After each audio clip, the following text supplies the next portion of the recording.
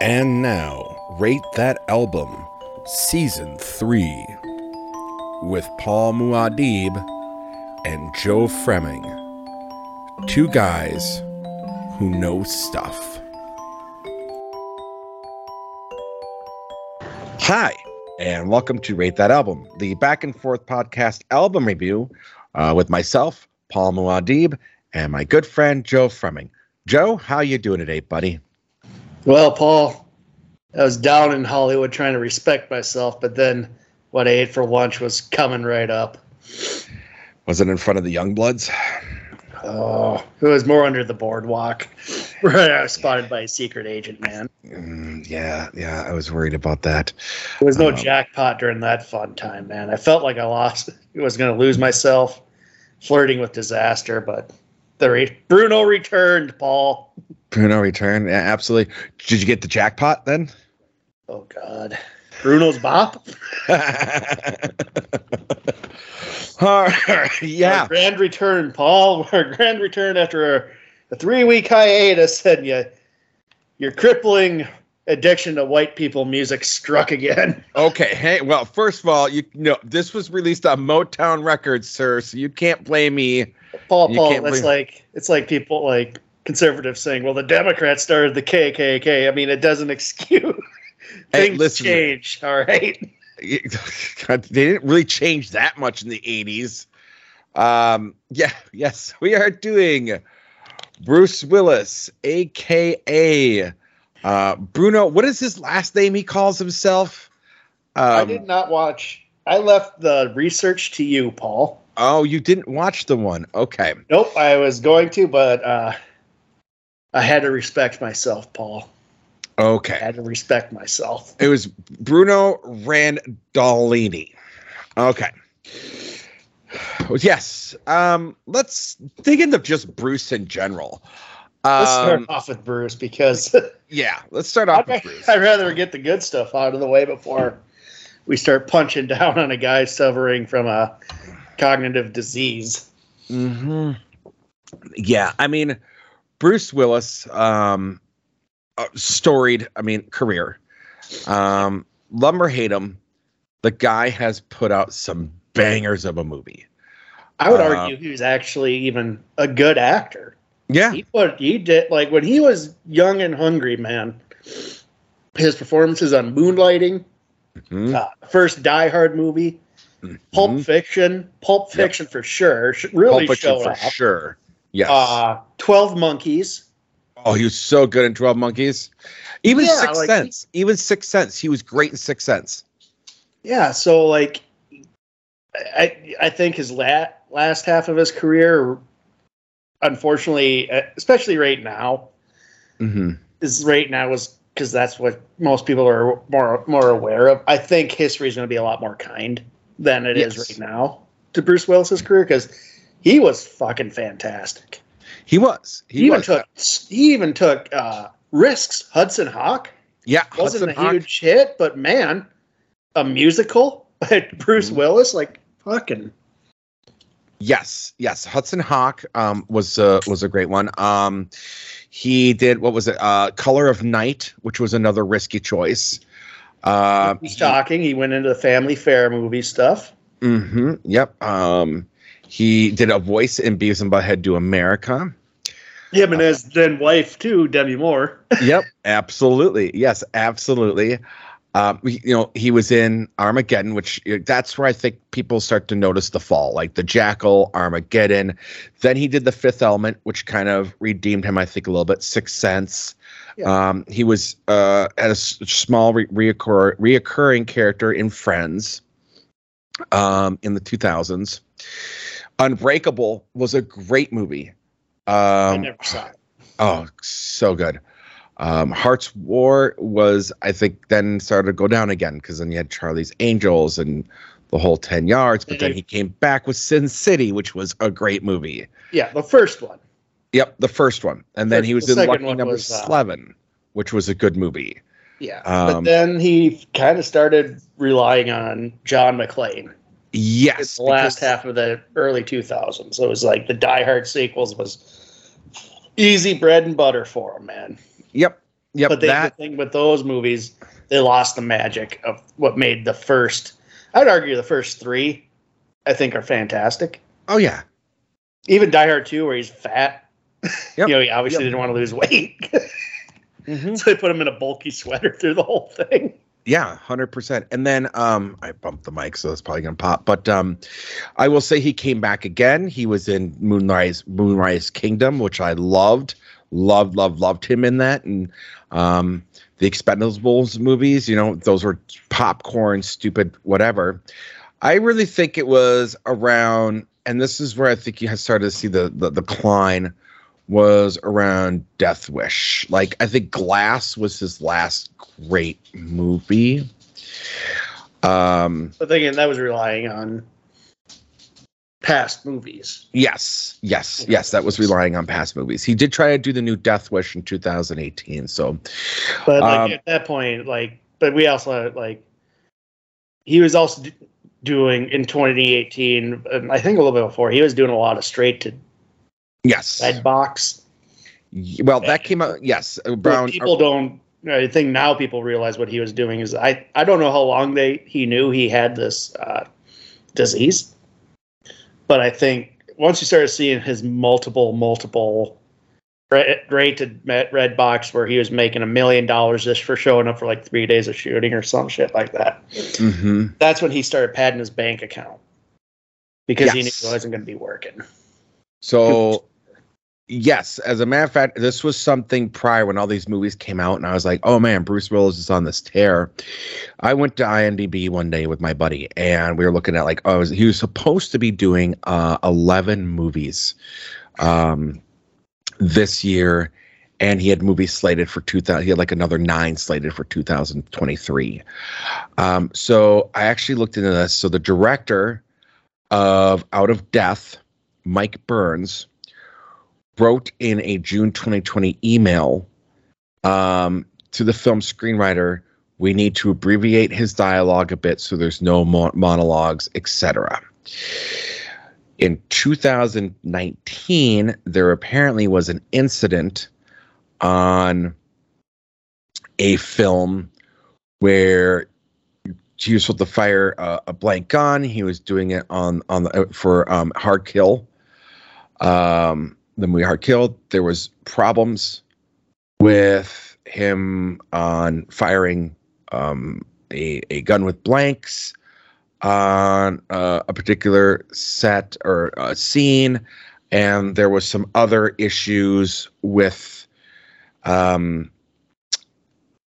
words and dialogue. As these movies were going along, his speaking moments were drastically cut shorter and shorter, and there was a lot of Red Letter Media covered this. Yes, I think it was their video that kind of floodgated things for them to his family would be like, okay, this is what's going on, because they did their hour-long video about his movies, and they brought up the speculation that was floating around Hollywood, and and a couple of schmucks from Wisconsin are talking about this. Then the cat's out of the bag. Well, and it sounds like it's been going on now that they knew for at least 4 years, according to this director. The problem with aphasia is that it is a progressive disease. Yeah. So 4 years in that realm, from what I was looking up, and again, I'm obviously armchairing this shit. Yeah. I think if Bruce Willis could have pumped out another couple of movies, he would have. Yeah, I'm sure it got to a point where it just didn't work, and it's sad. It's sad because he's done some of my favorite movies. 100%. And I think it's also very telling that he has not come out or said anything, and that Rumor, the daughter, has been posting photos with them together a lot. It affects the speaking portion of the brain immensely. I would doubt that he's even having conversations at this point, which is really, really sad. Yeah. If anything, I don't know how he'd be communicating. Maybe if he is or whatnot, who knows? Kevin Smith buried the hatchet. They had their big falling out, infamous with Cop Out, and he did his little Instagram video.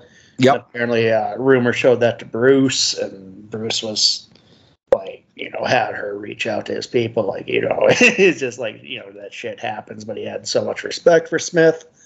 Yeah, my understanding was that he wasn't upset. Like, he didn't understand what the problem was. Bruce Willis didn't. Yeah, that was kind of what I got to. Like, it was just, it was almost from Kevin's point of view. Like, Bruce was like, what? Yeah, Bruce was like, I didn't know what I did to piss this guy off so bad. That's what I got from it too. Yeah, so it's sad, but like, you and I could be celebrating something great Bruce did, but unfortunately the Joe Down has already covered a lot of his great movies. So you decided to kick the dirt at him with Return of Bruno, Paul. Yes. You're a real son of a bitch, Paul. Well, let's go back. Let's Bruce talk about. Willis should kick your ass for this. Hang on. No, let's talk about Bruce Willis's career in terms of singing. Let's go back to the year of 1987. We were about 6 years old. Paul. We were about 6 years old, and that's when this album came out. Well, a year earlier, in 1986, Bruce Willis became the celebrity spokesperson for Seagram's Golden Wine Coolers. And it was a $5 million contract back in 1980. Again, think about this. Bruce Willis, who was only on Moonlighting at the time, really, got a $5 million contract from Seagram's Golden Wine Coolers. You got to remember, he was so charismatic. His character on Moonlighting was, that caused from what I remember, it was enough for because Sybil Shepherd was mad because he is kind of upstaging the whole thing. Because yes, she was supposed to be a star. Oozed charisma. He was. That's John McClane. Die Hard doesn't work if John McClane isn't Bruce Willis. If you think of another actor in that role, it just really wouldn't work. No. The reason why John McClane worked was because he was the everyman. Yeah, he was just a dude. He wasn't a rip guy. He was just some guy who was like, fuck, okay. Yeah. And that was the magic of that movie. Well, in this commercial, he was actually in an ad with Sharon Stone back in 1986. So little connection there. Unfortunately, in 1988, Bruce Willis realized he had a drinking problem, and left that job and decided to take care of his own thing. But a lot of people forget too, and again, Moonlighting, which I don't understand what it is with some of these old shows that have a hard time getting streaming. Like, I can watch all the Murder, She Wrote if I wanted to on streaming. Finally, we got Babylon 5, which I love, but for whatever reason, Moonlighting has not made it to music any rights. Type of network. Music rights is usually the number one thing. That was the thing about it finally hit HBO Max not too long ago, and I was finally able to see it. It was Larry Sanders Show. Oh yes, I love the Larry Sanders. Yeah, show. I never was able to see it because it wasn't available for streaming, and they didn't want to use generic music. So yeah, that's usually the number one culprit. It's the same with like MTV's The State. Yeah, a lot of MTV shows really suffered from that. Beavis and Butthead. Yes, because I remember when they released the Beavis and Butthead ones, they had to leave the music videos out, which they are. They sometimes put some of them in there. Sometimes they would get the rights. Yep. So it'd be like you buy those DVD sets, all of a sudden there would be a video, but like most of the times there wasn't. Yeah, okay, that makes sense. Yeah, and I know now that they actually are re-releasing all the ones with the original music videos, so that's awesome. But getting back to Moonlighting, he was doing a lot of singing on the show. He did a version of Do Diddy. He did Good Lovin'. So, and like basically in every season, he would do that, and it was actually throughout one of his things in the show where he would break out in the song to annoy Sybil Shepherd's character. So I really wish I could watch that show. It was so good, dude. It just seems like, man, like one of the biggest stars in the world, and we can't get it streaming anywhere. I know. One of like the most famous actresses of that time too. Like Sybil Shepherd was pretty big, man. She was really big. She was very big back then. Mm-hmm. And the fact that she went from movie, and then that was part of the appeal. She went from movies to TV, and it was like, oh my gosh, this is a big deal show. So now we enter the in between of 1987. Bruce is just doing moonlighting. He's doing the singing on the Seagrams commercial. He's just getting started in Hollywood, and he decides he's gonna go and make a blues album. So he reaches out to Motown Records. They're like, sure. And Bruno Randolini is born. And it's a New Jersey rocker persona. Accompanying this was a HBO special that aired in 1987. And it's a mockumentary. And it has like Elton John, Ringo, Brian Wilson, all these people, and they're all like, oh, Bon Jovi. We're like, oh man, if it had been for Bruno, coming to me and helping me write this song, I never would have made this album. Like super, really funny. For example, one of them is Kiss. They're interviewing Paul Stanley, and they're like, we weren't sure what to do with our get-ups. And then Bruno came around and was like, hey, why don't you guys wear makeup? And so it was like the Forrest Gump of rock. Exactly. And apparently it was Bruno's idea to make Woodstock free. Like Woodstock wouldn't have been free if it wasn't for Bruno. So sorry, in the background. So yeah, that's what was going on there. So it was very lighthearted, but I really think this was something that Bruce Willis was really looking for, and he did have some success. It reached number 14 in the U.S. billboards. In the UK, it was in the top 10 for 8 weeks, and in the top 40 for 21 weeks. The song Respect Yourself rose to number 5 in the US, number 7 in the UK.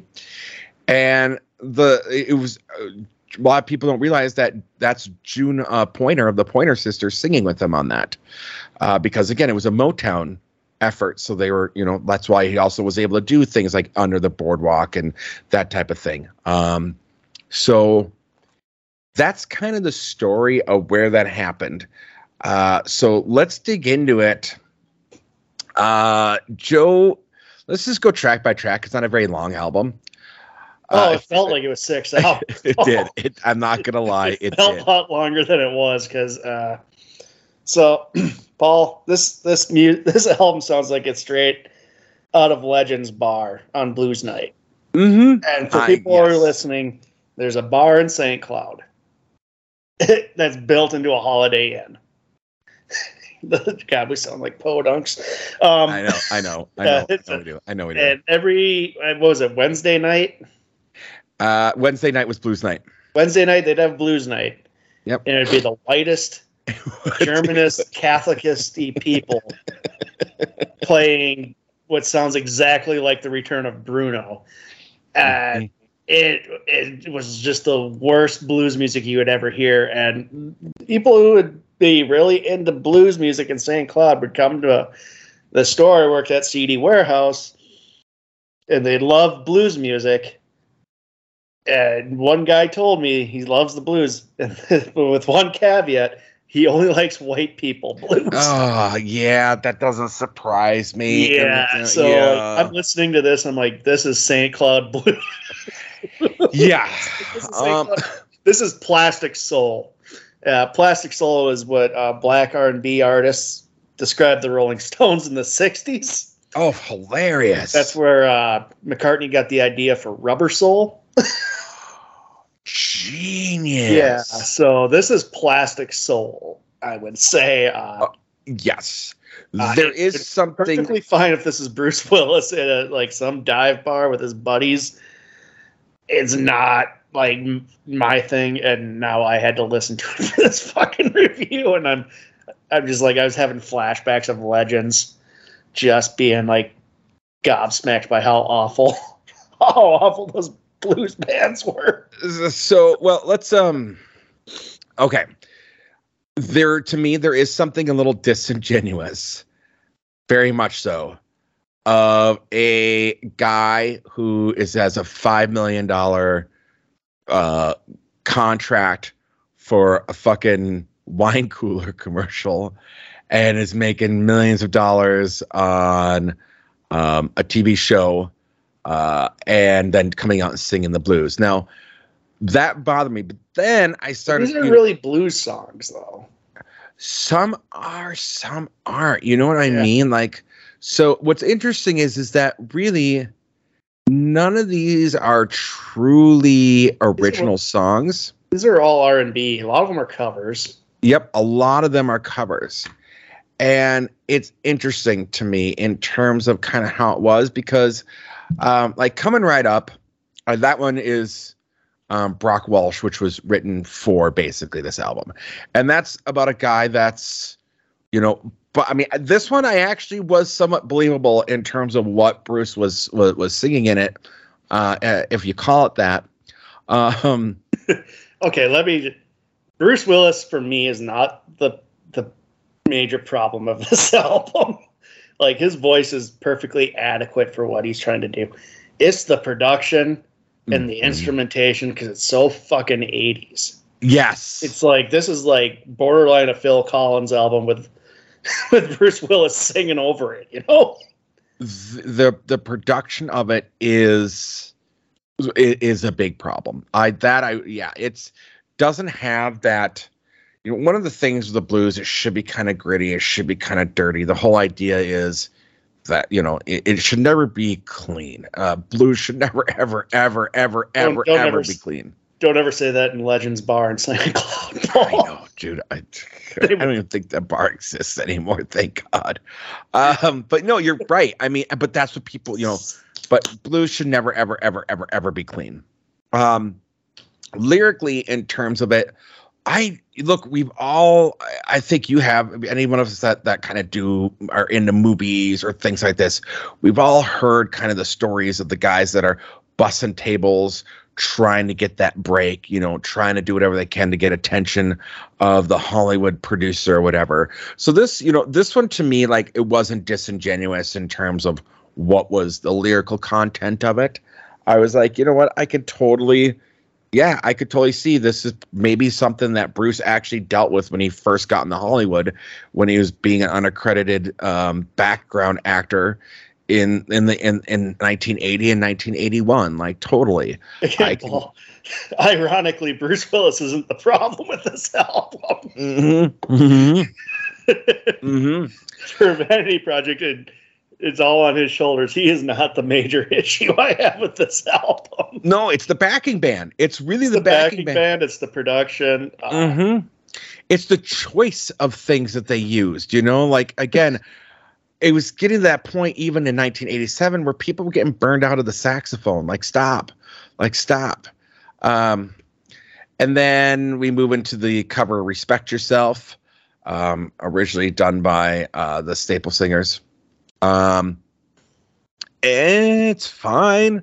I mean, I'd rather be listening to the Staple Singers, man. Like, again, it's like, it's not. Here's the thing: you can tell Bruce Willis really likes this music. Yes, you can. So his enthusiasm carries it, in a sense.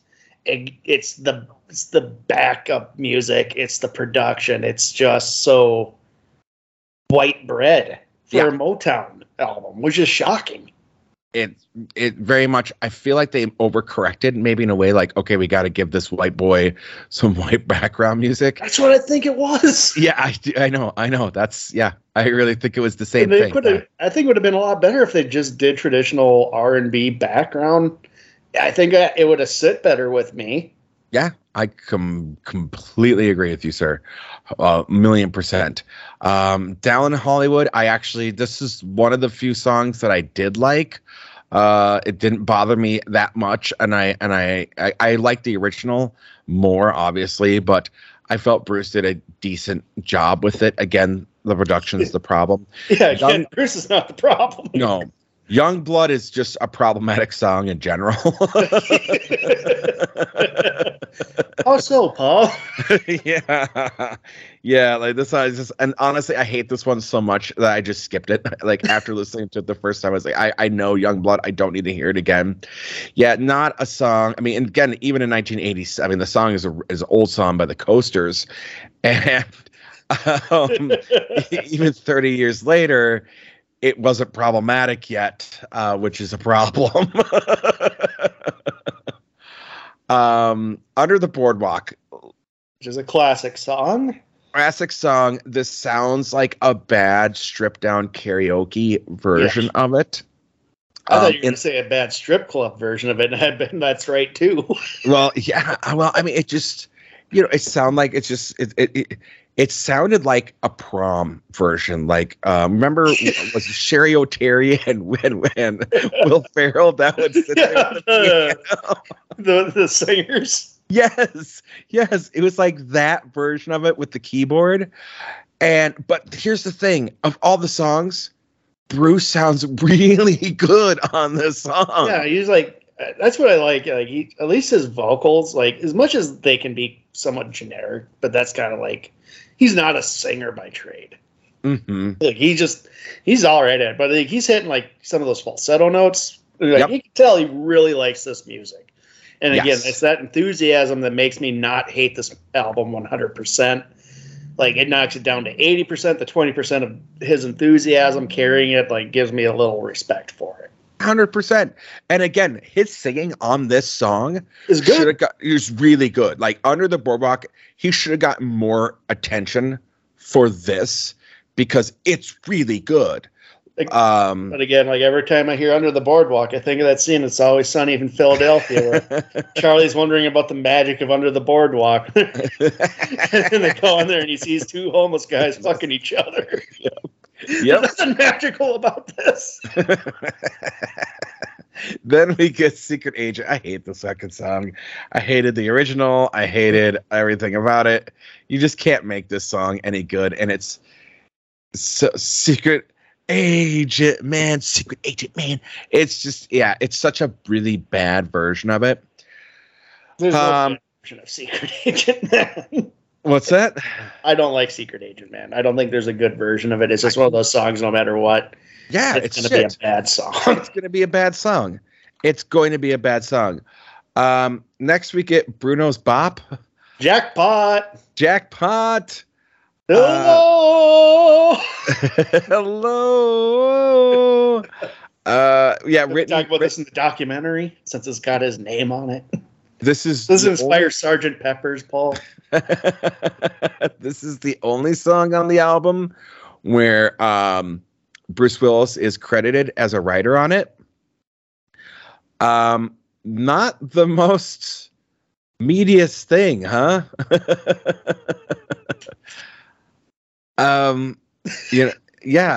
Okay, let's just go through. I mean, Grandpa always gave me good advice. A fine-looking woman is like a pair of dice.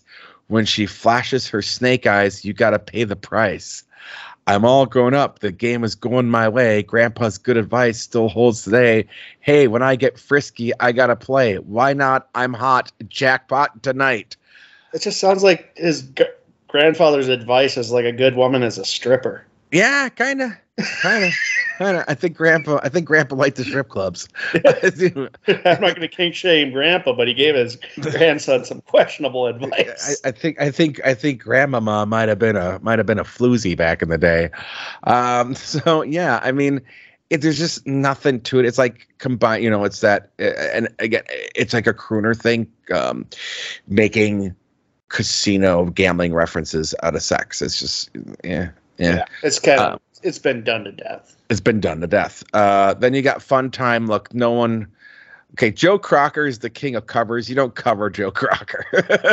Yeah, Joe Crocker made a Ringo song good. All right. Yeah. We put it this way: Crocker covers you. You don't cover Crocker. This is a good, solid rule of thumb. You do not cover Joe Cocker. Joe Cocker covers you. Yes, that's the rules, ladies and gentlemen. Stick by them. Bruno broke the freaking rules. Bruno, you son of a bitch. You're as bad as Gilmer. Goddamn Gilmer. Goddamn Gilmer and Bruno. His paws aren't all over this album. I'm sure he wishes they were. Oh, no, he was too busy getting follow-up to Momentary Lapse of Reason. Yeah, I was going to say, yeah. This is around the time he's working on that one. Then we got Fun Time. Oh, sorry, I skipped that one. Then we got Lose Myself, which is, I think, original written for this album. Yeah. These last two songs, Lose Myself and Flirting with Disasters, you know, okay, we just said you don't cover Joe Cocker. Joe Cocker covers you. Pick a different cover and pick two more covers. Because I just not good. And I think. Yeah, this is when I'm struggling to get past the finish line with this album. Yeah, it's hard. Trust me. I mean, we had 3 weeks. I've listened to this album way more than I should have. And in all honesty, I ended up actually liking, you know, it got to the point where I was like, okay, Respect Yourself, Down in Hollywood, and Under the Boardwalk aren't bad in comparison to everything else that's going on this album. Well, you know what that's called, right? Stockholm Syndrome. Stockholm Syndrome. I Stockholm my syndrome myself on this album. Because again, you know, I drive around for work. So here I am listing this thing. And, you know, there's some places I got 2 hours in between where I'm going to go. So what the fuck? I'm going to listen to the album a couple times. So I got it down. And I was like, oh, man, this is so bad. And then, you know, once I got away from it, I started playing other music. I was like, oh, right, comparatively. Wait a minute, there's other music out there, son of a bitch. So, yeah, Lose Myself and Flirting with Disaster are just rough yeah, ones. They're not good. They No. I mean, this album was already rough to listen to. Mm-hmm. It's for some reason, these 4-minute songs just felt like took like a decade, man. Oh, they do. Now, I had kind of teased a little bit that this album was one of the reasons that got me into artists, vanity projects. Yeah, you know, actors that do music things, because I remember walking through the Electric Fetus and seeing this there. And I saw Bruce Willis and I was like, what the fuck is this? And like, I'm like, fucking Bruce Willis is putting out music. And I don't remember, it was a long time ago before you and our buddy Dan worked there. I asked the guy and I'm like, what the hell is this? He's like, oh yeah. I'm like, I was so naive. And the guy's like, oh yeah, artists, like there's a whole bunch of stuff where actors, you know, and he told me about Shatner and I was like, son of a bitch. Yeah. Like, boom. When we were growing up, actors acted, singers sang. Like there wasn't really crossover. At least I never thought of it until I was stupidly old enough, but yeah. So like that blew my brain. So that like became this thing, and because it was bad, and I think this really opened my third eye, as it were, or my mind, to why I enjoy bad movies, why I can enjoy, you know, something that's so bad it's entertaining, and to me it's so bad it's entertaining. With this one, unfortunately, there's this weird juxtaposition that we've talked numerous times about, is Bruce Willis's enthusiasm and voice on it does not match the backing band's enthusiasm. And yeah. Well, you know, there is no enthusiasm from the backing band. No, there's no soul. There's no soul from the music. It plays soul. It fakes soul, but you hear it and it feels overly produced. And that's the worst thing you could ever do on a blues album. And that's really not Bruce's fault. Bruce was not a musical artist in the, you know, he'd been trying to get into Hollywood. He sang on some commercials, but that's all he knew. He didn't know production. He didn't know whatever. So he's going off what everyone else is telling him to do. So I don't necessarily blame his, because I guarantee he was just excited to be in the studio singing these covers that he probably loved, and kind of going down and being like, oh man, I'm doing this music thing. and he probably didn't understand, what it was missing. And that is where his fault is, because he should have listened and went, this doesn't sound like real blues, guys. Like, this doesn't sound good. Yeah, he should have said, give me some real blues. Or get some real R&B in here, like. Yes. Yeah, it's like, respect yourself, or, like these need like that classic sound. Mm-hmm. Yeah. Because they're making it all modern, making it sound like Chuckletown now. So let's talk about reviews. The album review mixed. People Magazine gave it a B+ because it's People Magazine. Yeah, they would give Mein Kampf a B+, Paul. Sure they would. Calling Willis's covers of Under the Boardwalk surprisingly okay. That is the quote for a B+ album. Surprisingly okay. Surprisingly okay. Noting that the album, quote, shows us that he, Willis, can't sing songs quite as well as Don Johnson. So Springsteen he ain't, funny he is, end quote. Now for let's talk about Don Johnson's solo album, which featured Stevie Ray Vaughan. Stevie Ray. Oh, we're gonna get to Don Johnson's solo album at one point, sir. Yeah. Heartbeat. I'm looking for a fucking heartbeat, buddy. All of music observes that, quote, Willis doesn't have the conviction or skill of the Blues Brothers. No shit. Thanks. Yeah, it's not his wheelhouse. It's also like Belushi had a natural talent to sing blues. Mm-hmm. That was all instinct, because he was, as a genre of music, John Belushi didn't even like. Yep. He was a punk rocker. He was a punk rocker. He got Fear on Saturday Night Live. Yeah, he got Fear on Saturday Night Live, which almost cost him his job, by the way. That almost got him shit canned. Funny story. So I worked at a company under the boardwalk very, very recently, where the owner worked for Saturday Night Live back during the first couple of seasons as a cameraman. And I asked him when I met him, I was very intimidated, but I'd asked him, I said, look, I got to ask you, because he was talking about one of his favorite bands was Elvis Costello. So I said, how is it that a guy that worked at Saturday Night Live has a favorite band from a guy that's not allowed to be back on the show? And that opened up this whole door. He was like, oh my God, okay, you're someone that gets it.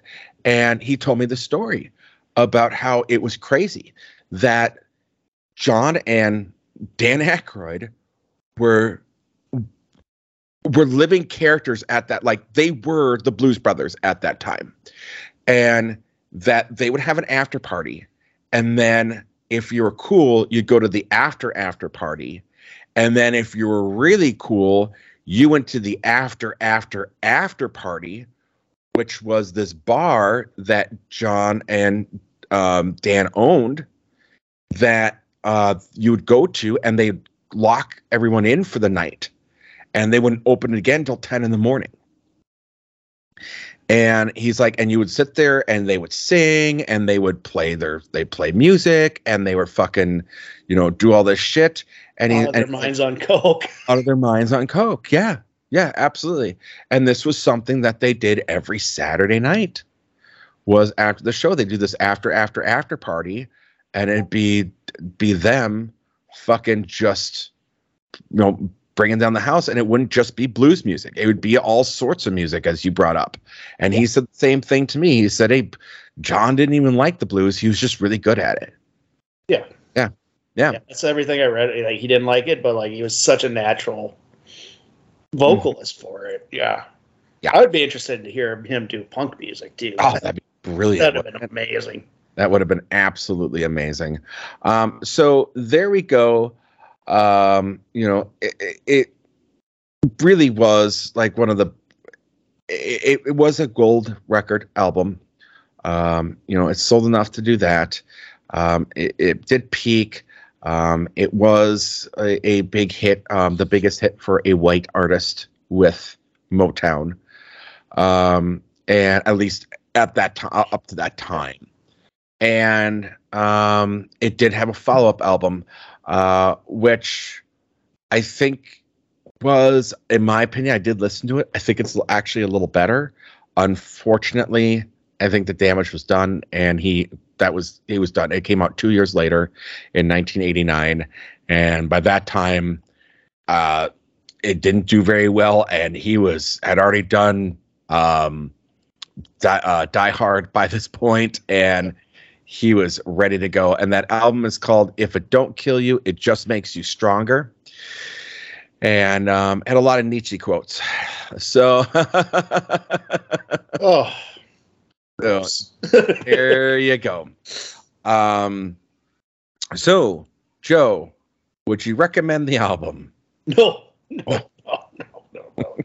Just no. He's a great actor. He's a pretty decent singer, but this album is not good. No, it's not a good album. I have to agree. No. I mean, if you're curious of it out there, it's a curio, for sure. And here's the thing. I'm not even going to harp on the guy because, we sometimes talk about vanity projects, things like that are just here's the thing. This is a guy who went out, was in the 80s, he was doing literally unaccredited background actor work. Maybe getting $100, $50. I mean, back in that time, probably getting $25 to $50 a day. Made his money as a bartender. Yep. Made his money as a bartender. This is really Bruce Willis is like a story of what you can do in America if you really push it. Like this, like when people talk about like being able to achieve your dreams and do these things, it really should be using Bruce Willis as the example. Yeah. This is you're more a realistic Horatio Alger story than actual Horatio Alger. 100%. This is a guy who went out. He went to Hollywood. He, bussed tables and bartended. He broke into the thing. He decided he was going to make an album. He decided he was going to go from comedy and try drama and action, and really just through sheer will did these things. And a little bit of talent. And I mean, he had the talent. I mean, that's the difference, right? That's the thing. He had the natural talent, the natural charisma. He had things working in his favor too. I do think in another life, if he hadn't had gotten Die Hard and whatnot, I do think in another life or an alternate timeline, he could have been an accomplished musician. I think if he had found himself the right producer, the right backing group, and an actual working with a team of musicians writing music, I think he could have been very successful with it. I do think he had the talent for it. Yeah, he has. But that said, I can't recommend the album. Yeah, no, this album's horseshit. Yeah, first time. Yeah, but at the end of the day, I mean, for everything that's been done, I have to just say, Bruce was a guy that we grew up with. He's one of for me, he was one of my people I looked up to in terms of movies and that type of thing. Not that I thought he was oh my gosh, he was an idol or anything like that, but he was just one of those people that he was in movies I liked. Yep. A lot of movies I liked. And he seemed like a guy who had a good sense of humor about things. And, it's always hard, I think, for our generation or any generation, really, when you start to see the people that just came before us and now they're starting to go and we're going, shit, our turn's next. The mortality is there in our faces. Yeah. Especially when we discussed Lanigan, now, Gen X, we're right around the corner. Yeah, it's like, oh shit. Millennials are hitting that. Fuck, man. We're hitting that. So, that all being said, Joe, what do you got going on with the Joe-Down? We're finally getting our shit together. We're going to do MASH at some point next week. Then we're jumping into Sports Month. Let me see what we got up. Oh shit! I love Sports Month. I love Sports Month too. We discussed it the other night after work. So let me see here because we have some solid ones here. Brown is picking for Love of the Game. Oh boy! And Sudden Death. Jean-Claude Van Damme. Yep. Oh, I know Sudden Death. I love Sudden Death. My picks are Air Bud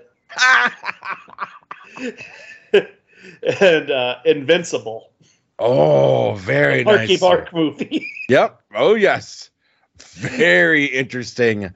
You guys I'm excited for Air Bud myself. Oh, God, Air Bud. And they made like 5 of those movies too. Dude. Oh yeah. So you got a well to dip into, buddy. Oh, the Invincible. That's going to be great just because there's a whole episode of It's Always Sunny in Philadelphia. This is because of Invincible came out, so like the Philadelphia Eagles holding tryouts for amateurs because they got bullied into it by Philadelphia. That's awesome. And at one point they bring in here's Donovan McNabb, and it's the actor who played Alvin on the Cosby Show, and they point it out. And the coach is like, "That's not Alvin from the Cosby Show." It is literally the actor who played Alvin on the Cosby Show. That's fantastic. Pulls up in a Honda Civic. All right. Well, real quick, I'm just gonna dip into the well that is Air Bud for you. You got Air Bud Golden Retriever, Air Bud World Pup, Air Bud 7th Inning Fetch, and Air Bud Spikes Back. You can probably tell which each sports one that is with. And then you have the Air Buddies series, focusing on the puppies. Air Buddies, Snow Buddies, Space Buddies, because they go to space. Because somehow they go to a space museum and accidentally rock on the board of a rocket ship, because that's a thing that happens at space museums that you go to. Santa Buddies, Spooky Buddies, Treasure Buddies, Super Buddies, The Search for Santa Paws, and Santa Paws 2, which are considered prequels to Santa Buddies. So there you go. You guys got a well, sir. You picked something great. We're going with the original. Yeah. Air Bud. Well, you're a parent. You've probably seen these. I've never had any reason to see No, fuck you. No, I have not, sir. Yeah, you have. Yeah, Paul watches all these bad kids movies. I have not. Actually, I have not. I have never seen. Yeah. I have never seen. Paul's hiding his Air Bud shame right now. No, I would tell you if I did. I have not. It's just it's a dog, and he plays basketball. Paul, what are you missing? Even my kids, like I honestly, I have offered it to them, like, hey, you guys, because I thought, okay, they'll enjoy seeing a dog run around do stupid. Even they're like, no, Dad. Even your kids have their limits. Even my kids have their limits, and apparently dogs playing sports is one of those limits. So that's just good parenting in my book. All right, Joe. All right, Joe. What are we doing next week, sir? Oh, Paul. I know. We're going back into the muck. Back in the muck. Oh, God. It's not the wheel of shit. You're going to wish it was, though. I'm going to give you a choice between A and B. I think I chose B side last time, so give me the asshole. Oh, Paul. I was hoping you would pick this one. Both of these albums are by artists, and both are huge misdirects, bad choices. You picked one that had some of the worst bad choices on it. We're going with Sometime in New York by John Lennon. Oh, no! Where he drops the N-word a lot. Oh, no. Oh, no. I've heard of this. I've avoided it. Yeah. Okay. Yeah, John and Yoko, Paul. Oh, God. Beatles territory again, but we'll never pick a Beatles album. Oh, God. Oh, yeah. Look at that track list, Paul. Look it up real quick. I'm looking at it. Oh, God. Track number 1, Paul. Hang on. What's the okay? Hang on. It's not pulling up. Hang on. Let me go to my YouTube music. All right. What is the actual title called? Sometime in New York. Okay. Hang on. Hang on.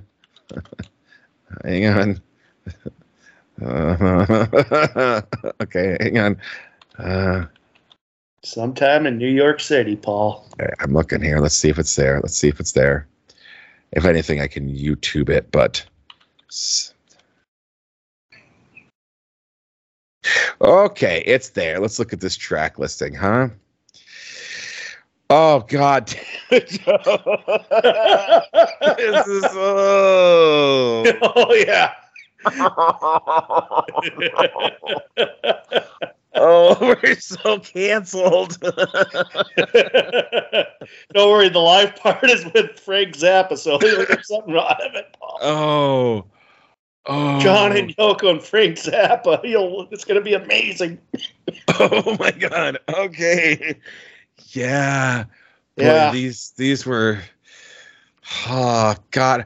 How do you do Cold Turkey live? Like you need to be going through withdrawals. Oh God damn it. Yeah, you want to know what the other pick was going to be? You want to know what side B was, Paul? What's side B? Side B was, if you would have picked B, we would have been doing Kilroy Was Here by Styx. Oh, damn it. I would have loved that. I've actually listened to that album. Yeah. You picked Asshole, Paul. I picked That's Asshole. what happened when you pick Asshole. That's what happens when I picked Asshole. Yeah, Kilroy Was Here. That's such a great album. Considered a misdirect originally when it came out, though, Paul. Broke up the band. Yeah, which was crazy. It's yeah, we're gonna have to do that one at some point because Brown has asked me to do it, and I just keep telling him no. Oh, dude, yeah, so we'll get him on there if we do Kilroy Was Here. Yeah, 100%. Because I actually enjoy it. But no, we're getting Lennon dropping N-bombs and Yoko screaming. I don't know if you've seen the Get Back documentary, but it always takes a nosedive when she starts her howling. Yeah. Yeah, we're in for the So we got questionable lyrics, Yoko screaming, John Lennon's confused politics. God damn it. And it's an hour and a half long. Oh, what did I do to us? Don't worry, it's a quick hour and a half. Don't worry, Kyoko. What's that? 16-minute long song, Don't Worry, Kyoko. I imagine it's going to have a lot of Yoko screeching on it. Oh, God. This might be our most challenging yet. Oh, I don't know. Dude, so I worked with a guy that we hated this job. We all fucking hated this job that we had. And this one guy, he was like just the happiest fucking dude. And I asked him, I said, he was just really nice old black guy. And I was like, how the fuck do you stay so positive? This job fucking sucks. He goes, I used to work at a fucking junkyard.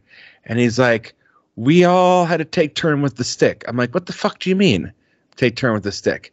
He goes, everyone at one point we had to burn some of the trash.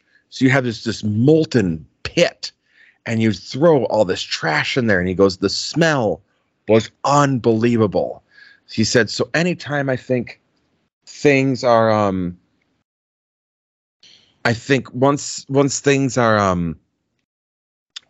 things are going really bad, he goes, I just go back to thinking about the stick. So I'm going to use this as my wisdom.